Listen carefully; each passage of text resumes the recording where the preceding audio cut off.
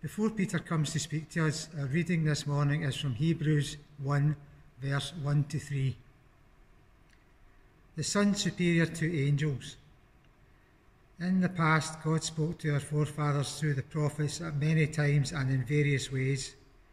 But in these last days he has spoken to us by his Son, whom he appointed heir of all things, and through whom he made the universe. The Son is the radiance of God's glory and the exact representation of his being, sustaining all things by his powerful word. After he had provided purification for sins, he sat down at the right hand of the Majesty in heaven. Well, thank you, Berto. And as we come to God's word just now, why don't we pray together? Father God, we pray that as we begin this new series in the book of Hebrews, that you would come and speak to us through your word by your Spirit. We pray that your word would take root in our hearts and our minds for your glory and for your honour. Amen. Well, as I mentioned at the beginning of the service this morning, as we're thinking about this theme for the year ahead of coming to Jesus, we begin a new series today in the book of Hebrews. And the book of Hebrews is a wonderful book. It helps us to see how Jesus is greater than any who have gone before him, that he is our great high priest, that he is our wonderful Saviour. And of all the books in the New Testament, Hebrews draws upon the Old Testament the most. And it helps us to see how Jesus is the fulfillment of all that we read in the Old Testament scriptures. And my prayer is that as we go through this series, that we would firstly grow in our knowledge of the Old Testament, that secondly, we would see how Jesus is the fulfillment of all that is written in the Old Testament. And thirdly, that we would see the connections between the Old and the New Testament more clearly, especially between books like Leviticus, which we're going to draw on heavily in coming weeks, and books like Hebrews. And there's a reason that Hebrews draws so much on the Old Testament, and that is because of the audience that it is written to. You see, this book of Hebrews is written primarily to an audience of Jewish converts to Christianity.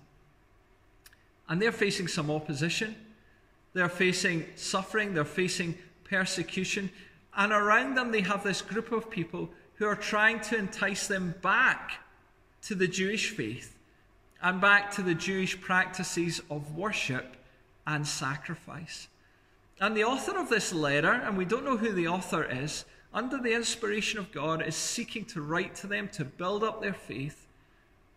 And he's trying to make them see that they have made the better choice, that Jesus and the new covenant is far superior to anything that they have left behind in Judaism and the old covenant and those practices of Jewish worship. And so that is the underlying premise of this book. And it's written to encourage these people in their faith and to remind them that the Christian faith is greater than anything that they had received before as Jews. There's a second group that we will see referred to as we go through this series. It's a group of Jews who are probably on the periphery of this Christian community. They're looking on at this church. They're looking on at Jesus. They've been attracted to the person of Jesus. They're still trying to work out in their minds if he is truly the Messiah. But more and more they're coming to that intellectual point of belief that he is. And we will see the writer reaching out to them, trying to convince them to take that step from Judaism to Christianity, to believe and to receive and to have faith and experience that salvation that Jesus and Jesus alone offers. So this morning we begin by unpacking what are really powerful opening verses within this book. And I pray this morning, just as we spend a few moments in these first 3 verses, that it's going to deeply encourage your hearts this morning. And to set the scene and to begin to understand what is going on, Exodus 33 is a helpful launch point for us. And so if you've got your Bibles, Exodus 33, we're going to start reading at verse 12, and we find Moses having this conversation with God. It says this: Moses said to the Lord, "You have been telling me, lead this people, but you have not let me know whom you will send with me. You have said, I know you by name, and you have found favor with me. If you're pleased with me, teach me your ways so that I may know you and continue to find favor with you. Remember that this nation is your people." The Lord replied, "My presence will go with you, and I will give you rest." Then Moses said to him, "If your presence does not go with us, do not send us up from here.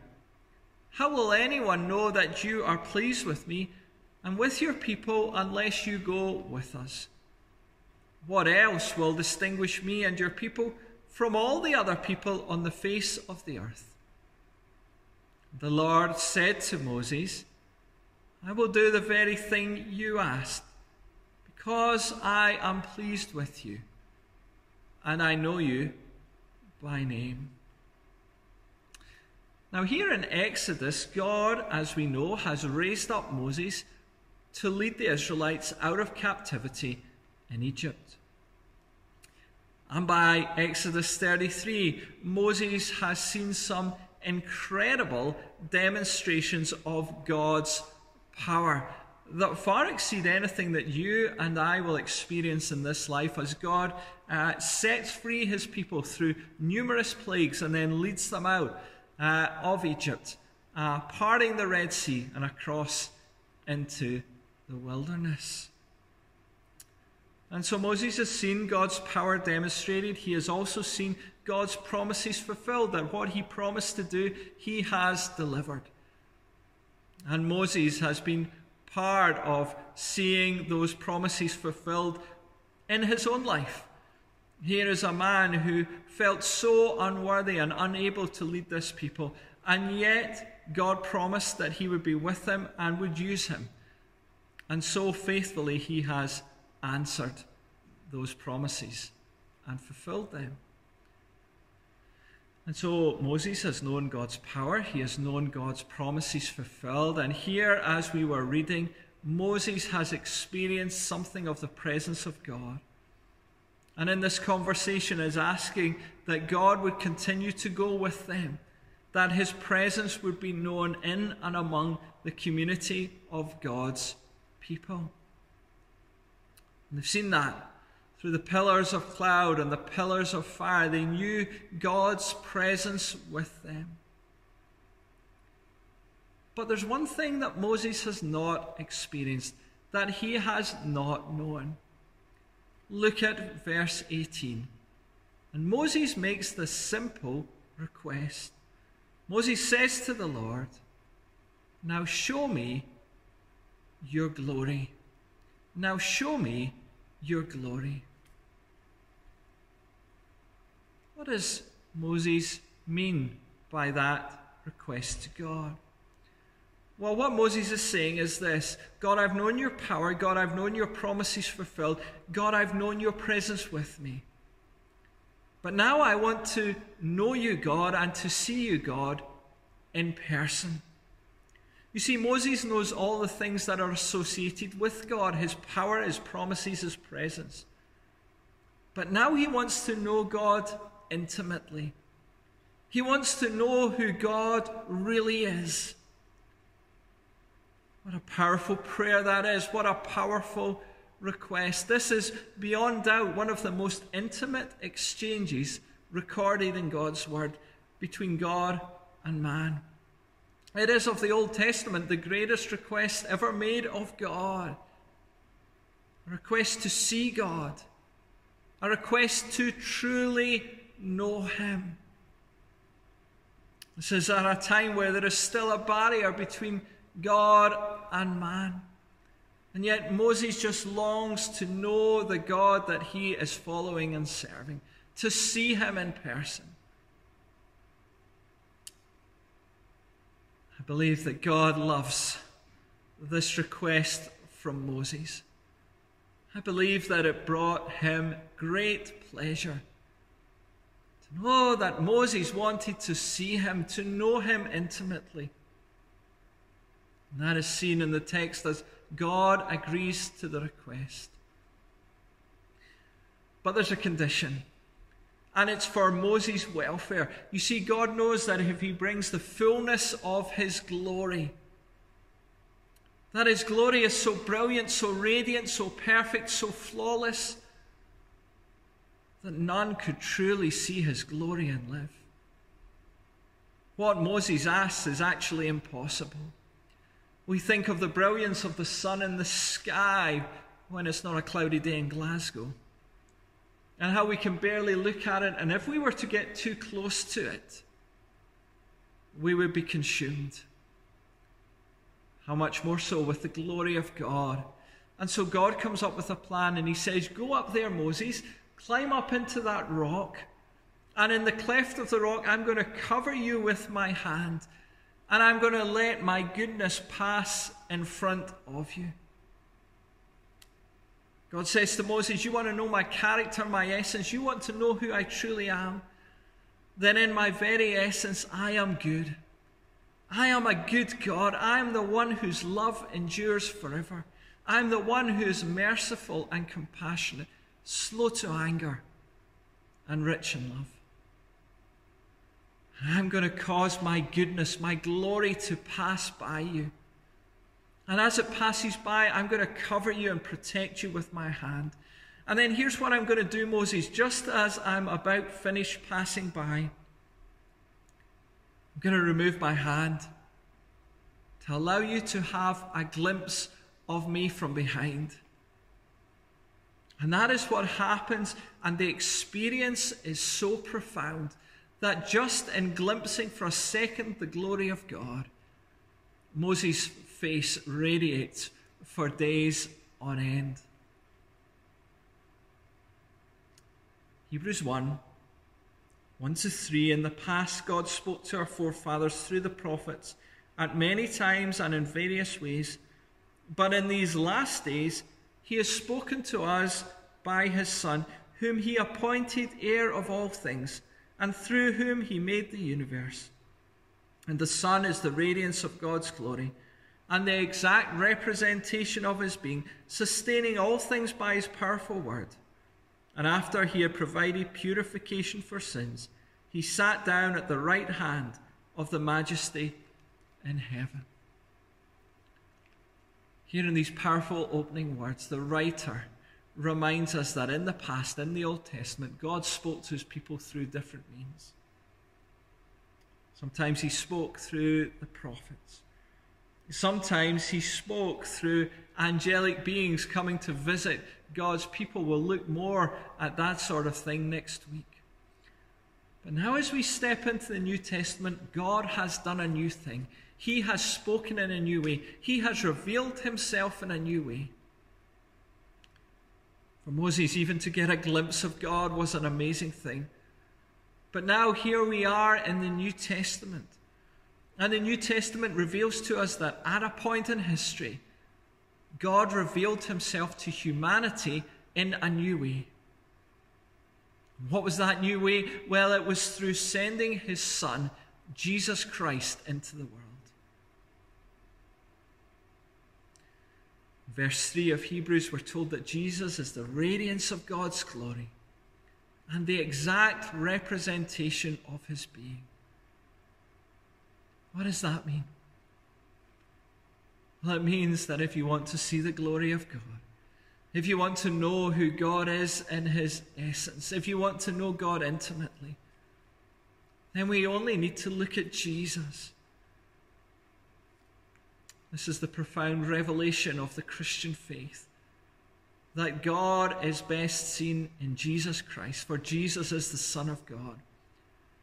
It is the greatest revelation of the Christian faith, that God, who is all-knowing, all-powerful, all-present, eternal, majestic, holy, can be seen and known through Jesus Christ. Jesus is the essence of God. All that Moses wanted to see and understand of God, we can now see and know and understand in the person of Jesus. Moses prayed, "Show me your glory," and he saw the back of God in passing. Today, we don't need to see God in passing. We can look at Jesus. And in looking at Jesus, we can know God in ways that Moses would have thought unthinkable. That glory that Moses desired to see is seen in Jesus Christ. All that Moses longed to know about the being and essence and character of God, Jesus reveals. He is the exact representation of his being. What an encouragement for these Jewish Christians. An encouragement that they have not traded in something greater for something less in following Jesus. Quite the reverse. They've had the full upgrade. All that the prophets of the Jewish faith longed to see and know is now found in the one they worship, Jesus Christ. Why would they ever go back? And look what it says about Jesus in verse 2 and 3. It says, "He has spoken to us by his Son, whom he appointed heir of all things, and through whom he made the universe." The Son is the radiance of God's glory and the exact representation of his being, sustaining all things by his powerful word. Note just briefly three things about Jesus as we draw things to a close this morning. Firstly, Christ was present at the beginning of everything, and Christ is the source of life itself. Hebrews tells us that through Jesus the universe and everything in it was made. And not only was it made, but he is the one who is sustaining it by his powerful word. Jesus wasn't just intimately involved at the beginning. He is intimately involved in all the details of life, including your life and my life today. And it is through the work of Jesus that our lives are sustained day by day. And the text tells us that Jesus has been appointed heir of all things.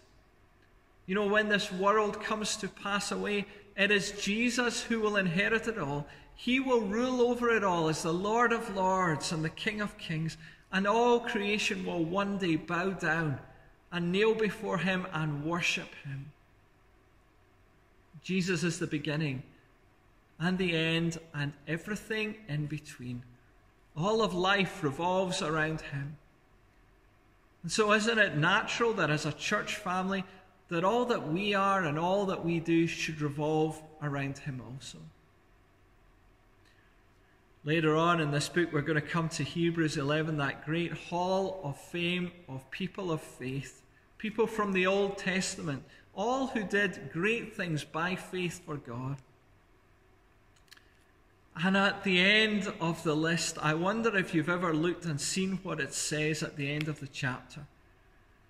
It says these words: God had planned something better for us, so that only together with us would they, and that's Abraham, Moses, David, etc., be made perfect. What is that something better that God planned for us? Well, it was Jesus. These great men and women of faith that we're going to read about longed for the day that they could see God, that they could know God. They wanted to know him fully. And the wonderful assurance we have today is that we can now know God in that new way through Jesus Christ. As we end today, one day we will see Jesus. We celebrated Easter. We celebrated that purification for sins that Jesus brought us on the cross. And we know that now he is sat down at the right hand of the Majesty in heaven.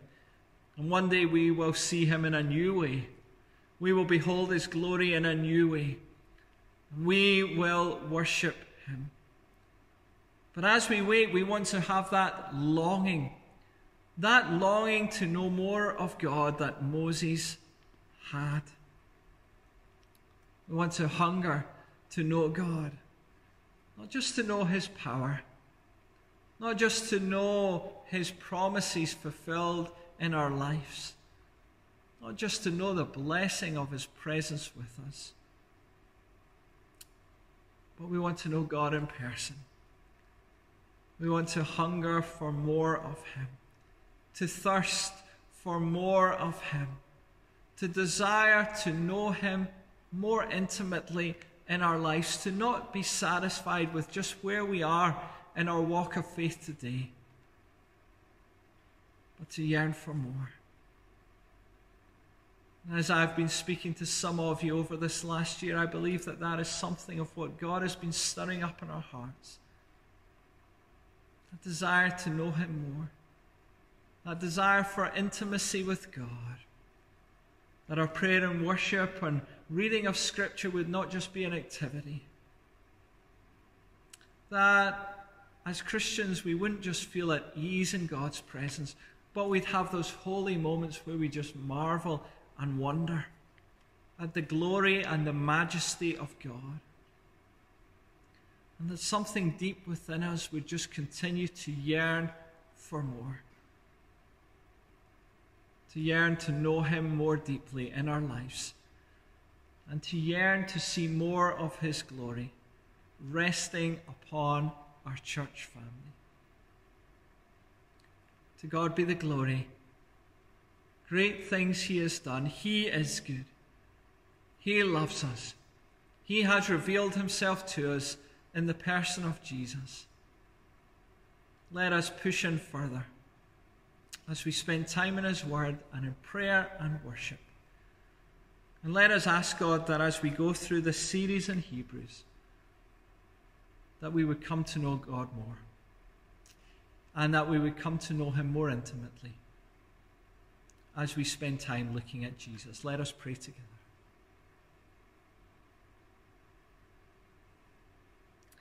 Father God, this morning we pray, thanking you that we have received something greater as Christians than Moses could ever imagine.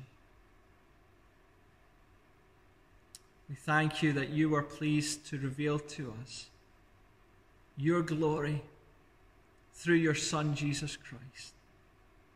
We thank you that you were pleased to reveal to us your essence, your being, your very character through the person of Jesus. And what you spoke in the Old Testament about your goodness, we thank you that we see that in Jesus Christ, who is the exact representation of your being. And we thank you that as we look to Jesus, we are drawn to him, for he is good. And he modeled your love, your deep, deep love for us.